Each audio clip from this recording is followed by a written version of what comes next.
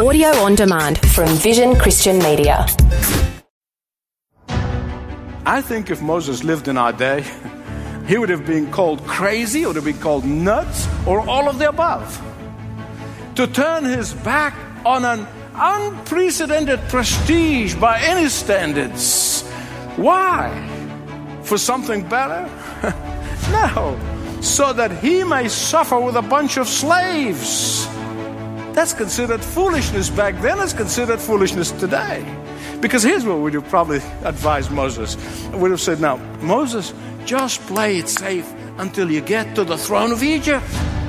Because Moses, imagine what you can do, how much you can accomplish with that power. Wow. Don't waste this golden opportunity of becoming rich and famous. This is Leading the Way with pastor and international Bible teacher, Dr. Michael Youssef. Today, get to know Moses. Sure, if you've attended a church kids camp, you may be able to recall some of the highlights of his story, but the depth of Moses' character goes beyond a burning bush or 10 really bizarre plagues in Egypt. Moses is a real man who, by faith, followed a real God in real life. Join Dr. Youssef now as he continues his series called They Were Just Like Us, looking at the faith of Moses, someone who was, believe it or not, just like you. Listen as Dr. Youssef begins. Anyone who lived outside of the United States or even outside the West in general can testify to the fact, people such as myself, we can testify to the fact that there are a whole lot of choices in the West that you would not get in probably 90% of the world. I mean, choices about everything. And often when we have so many choices, it can be confusing. There is an old story that I read this week, in fact, about how not only confusing, but sometimes can be irritating when you have so many choices. And let me read to you part of that dialogue, and it's a dialogue between a former Prime Minister of England by the name of Asquith with a butler in the Rothschild mansion where he, back in the 19th century, was invited to come and spend a few days. And one afternoon, the butler was serving Prime Minister Asquith. And here's how the dialogue went. The butler asked, "Tea, coffee, or a piece of fruit, sir?" He said, "Tea, please." He said, "China, India, or Ceylon, sir?" asked the butler. He said, "China." "Lemon, milk, or cream, sir?" He said, "Milk, please." He said, "Jersey, Hartford, or Sherthon, sir?" He said, "Just the milk that comes out of the cow." The reason some young people get into trouble is because they have never been trained to choose well. You see, all of life is made up of series of choices.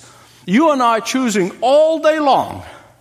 Learning to choose wisely and learning to choose that which is good, learning to choose obedience to God, learning to choose that which is for our ultimate blessings, learning to choose that which is not fading and passing, learning to choose that which is lasting and everlasting can take time, and sometimes few stumbling along the way. Why is choosing wisely so important? Why is it so important for anybody at any age, for all of us? Listen carefully. Because our choices determine the quality of life. Our choices determine the circumstances. Because our choices can even determine our success or failure in life. Because our choices can mean either we're going to live a life of contentment or we're going to live a life of misery. In fact, contentment itself is a choice. Obedience to Christ is a choice. We choose whether we're going to walk by faith or not. We choose whether we're going to spend time with God or not. We choose whether we're going to be in prayer or not. We choose whether we feed upon the Word of God or not. We choose whether we're going to witness to Christ in our lives and in our surroundings and in our neighborhoods and our workplaces or not. We choose whether we live for Christ or live for self. We choose whether we place God first and foremost in our lives or somewhere down near the bottom. Life is a series of choices. In fact, I remember reading some time ago when John F. Kennedy was running for president, and a reporter kept harassing him and said, "Why do you choose to run for president?" Very simply, he said, "Because that's where the power is. That's where the power is." You see, today the scripture tells us about a man who did not run for office. They did not go after power, but power came to him. He had all the power at his disposal. He had unprecedented prestige. He had vast possessions, and yet he deliberately and decisively turned his back on all the power and all of the prestige and all of the wealth of Egypt. Turn with me, please, to Hebrews 11:25. By faith, Moses chose. Here's that word again. Chose to be mistreated along with the people of God rather than to enjoy the pleasure of sin for a short period of time. I think if Moses lived in our day, I am absolutely convinced he would have been called a fool. He would have been called eccentric. He would have been called crazy. He would have been called nuts, or all of the above. For to turn his back on untold wealth, to turn his back on an unprecedented prestige by any standards. Why? For something better? No. So that he may suffer with a bunch of slaves. That's considered foolishness back then. It's considered foolishness today. Because here's what our logic, here's what we would have probably thought, and here's what we would have probably advised Moses.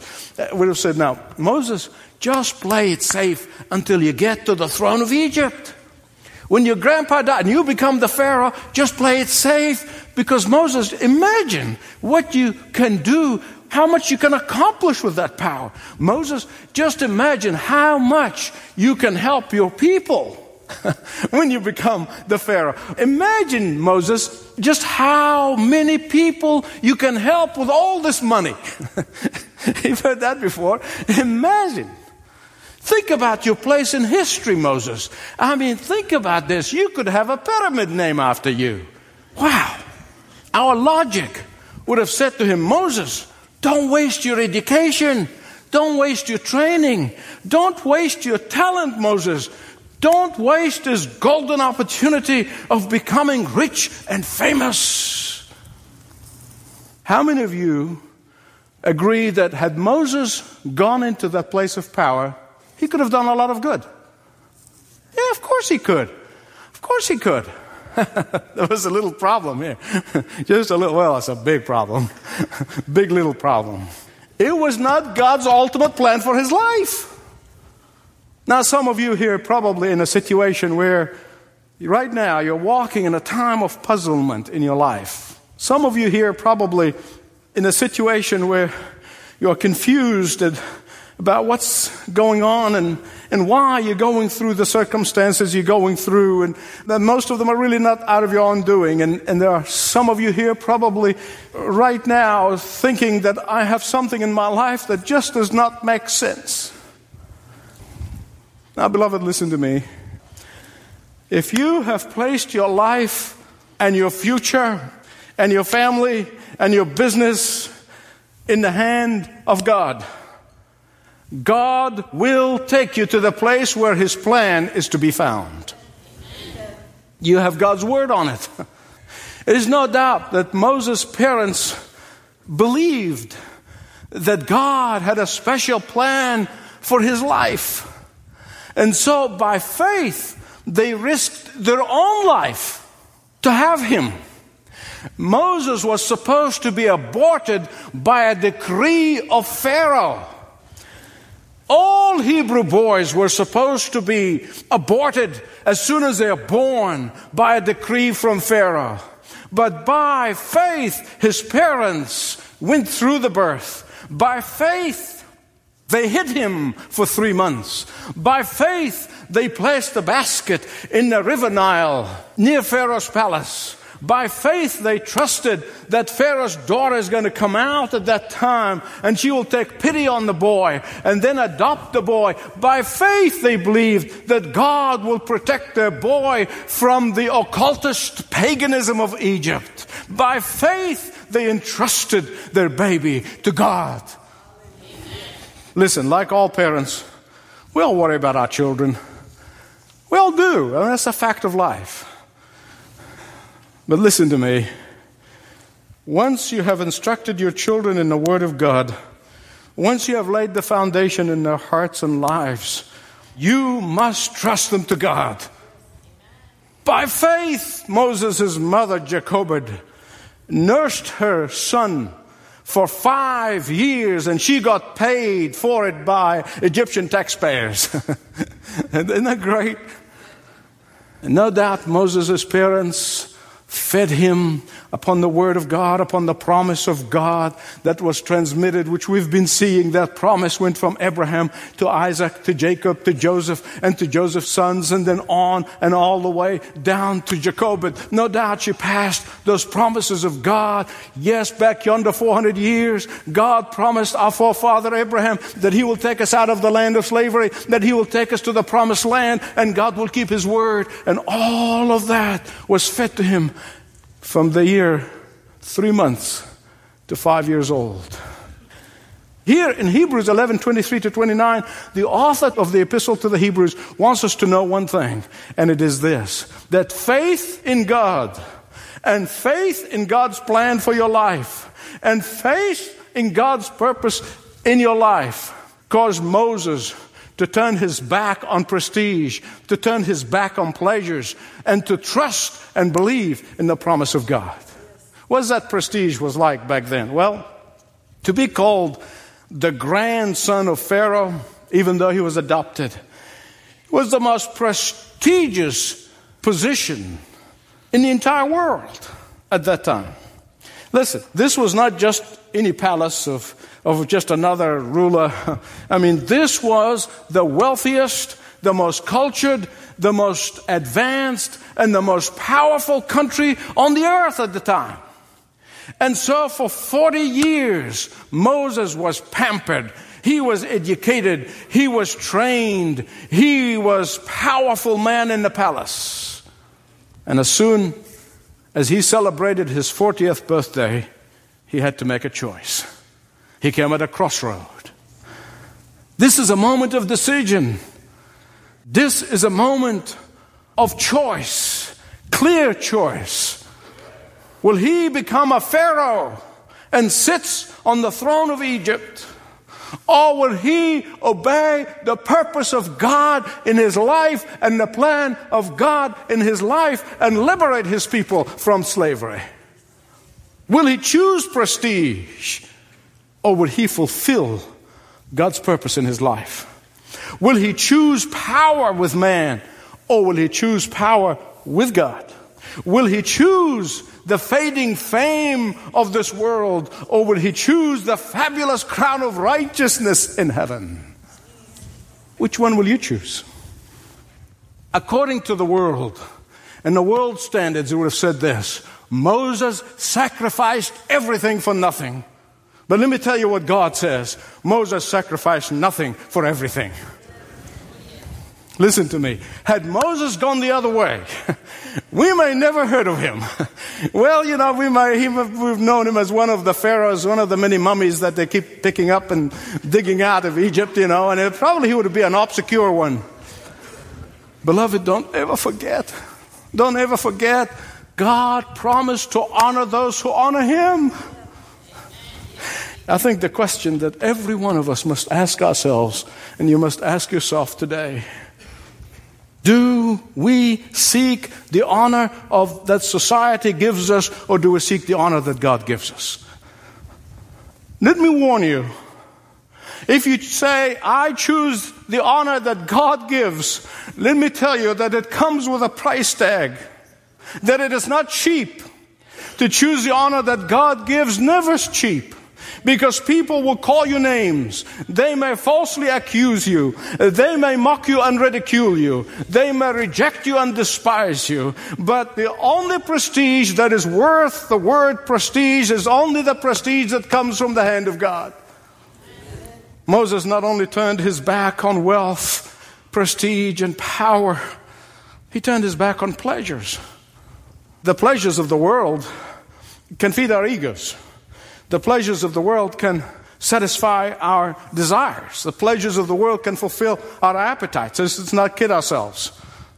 There's two things that you must know about the pleasures of the world. Number one, they're not lasting. They're fading fast. Never last. Verse 25 says, choosing rather to endure ill treatment with the people of God than to enjoy the passing pleasures of sin. In a society that values instant gratification, in a society that caters to instant gratification, in a society that exalts instant gratification, it is not easy to choose, let alone to teach the younger generation to choose that which is lasting and everlasting. Like Moses, who had a choice. Every one of us have a choice. Like Moses, he could have obeyed or disobeyed God. We too have that choice. We know that it is much harder to have those things and then walk away from them than if you never had them. Now listen, it was easy for me to be in a walk of faith when I had a car that I pushed it more than I drove it. Oh yeah. You see, it's harder to walk by faith when God prospered you. It's harder to walk by faith. It's harder to turn your back on these things. And that's exactly what Moses did. Listen to me. To choose to sacrifice, to choose to give up comfort and ease, to choose to give up wealth and prestige, to choose to turn your back on power and plenty can be only called an act of faith. And only God can give you that. You cannot conjure it. You cannot do it by gritting your teeth and you're trying hard. God can give you the gift of faith. That can only be done by obedience, and God can give you that. That can only be done by trusting that doing what God wants you to do, not what you want to do, is immeasurably better in the long run. You know, when they discover King Tut's tomb, you may have seen it on television. I was privileged to see it in real life. Tut was 100 years after Moses or so, give or take a few years. And you just look at the fabulous amounts of gold that he took to the tomb with him. And it gives you an idea of the fabulous wealth that Moses turned his back on. King Tut wanted to hang on his riches, and he took all the gold with him to the tomb. But you know, and I know it didn't do him any good. But Moses, by faith, he looked forward 1,500 years down the road that the Messiah will come and that God will fulfill his promise to his forefather Abraham. Moses chose to be faithful to God's plan and to God's vision for his life. He chose to be faithful to God's plan of salvation for humanity rather than a fleeting moment of pleasure.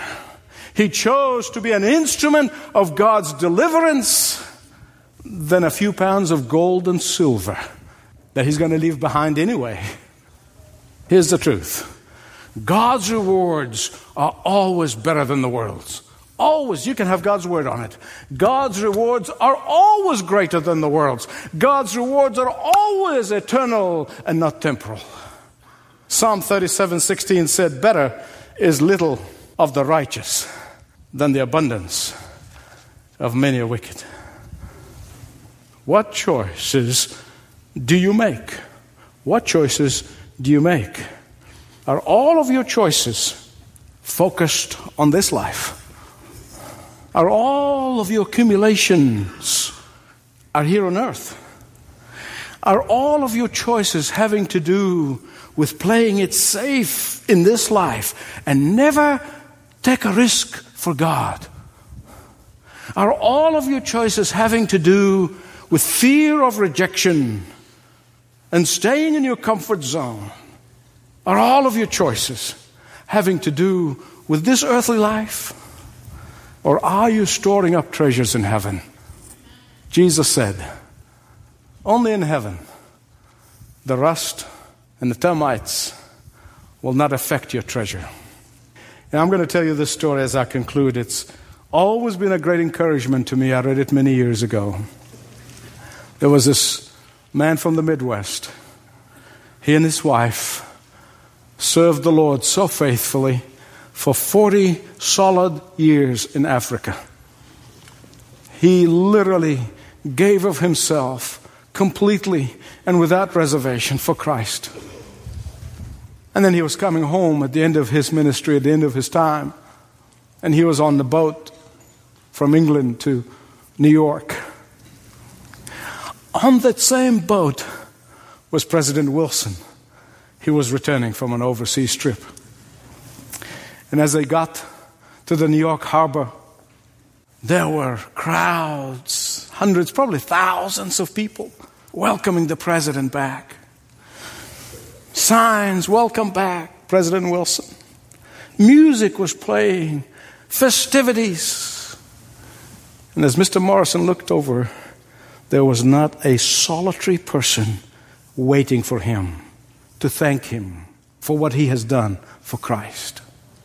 Being a human being like all of us, he took it hard. He began to feel sorry for himself. And then he got on a train to head for Ohio. And as he was sitting there feeling, just not one person saying thank you, not one, he heard the voice of the Lord on that train. He said to him, "You're not home yet. You're not home yet." Father, we thank you that we're not home yet.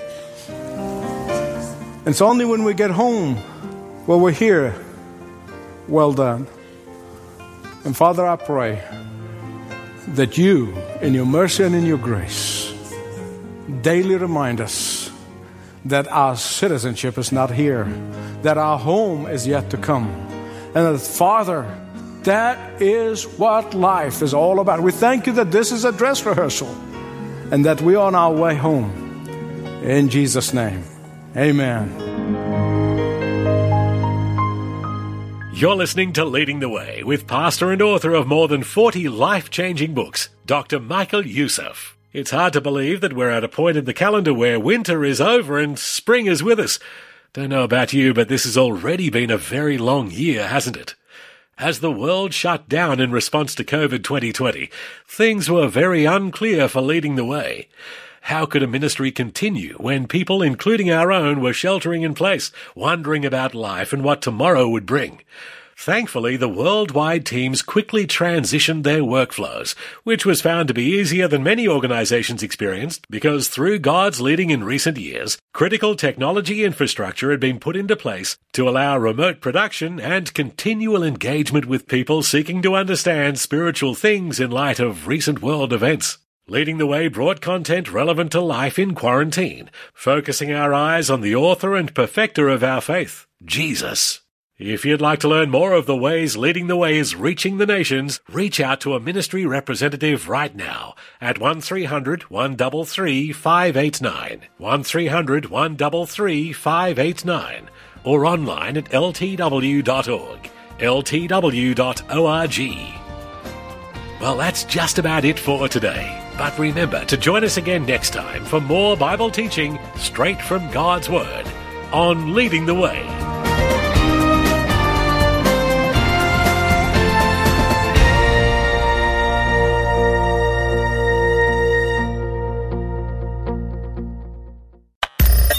Thanks for taking time to listen to this audio on demand from Vision Christian Media. To find out more about us, go to vision.org.au.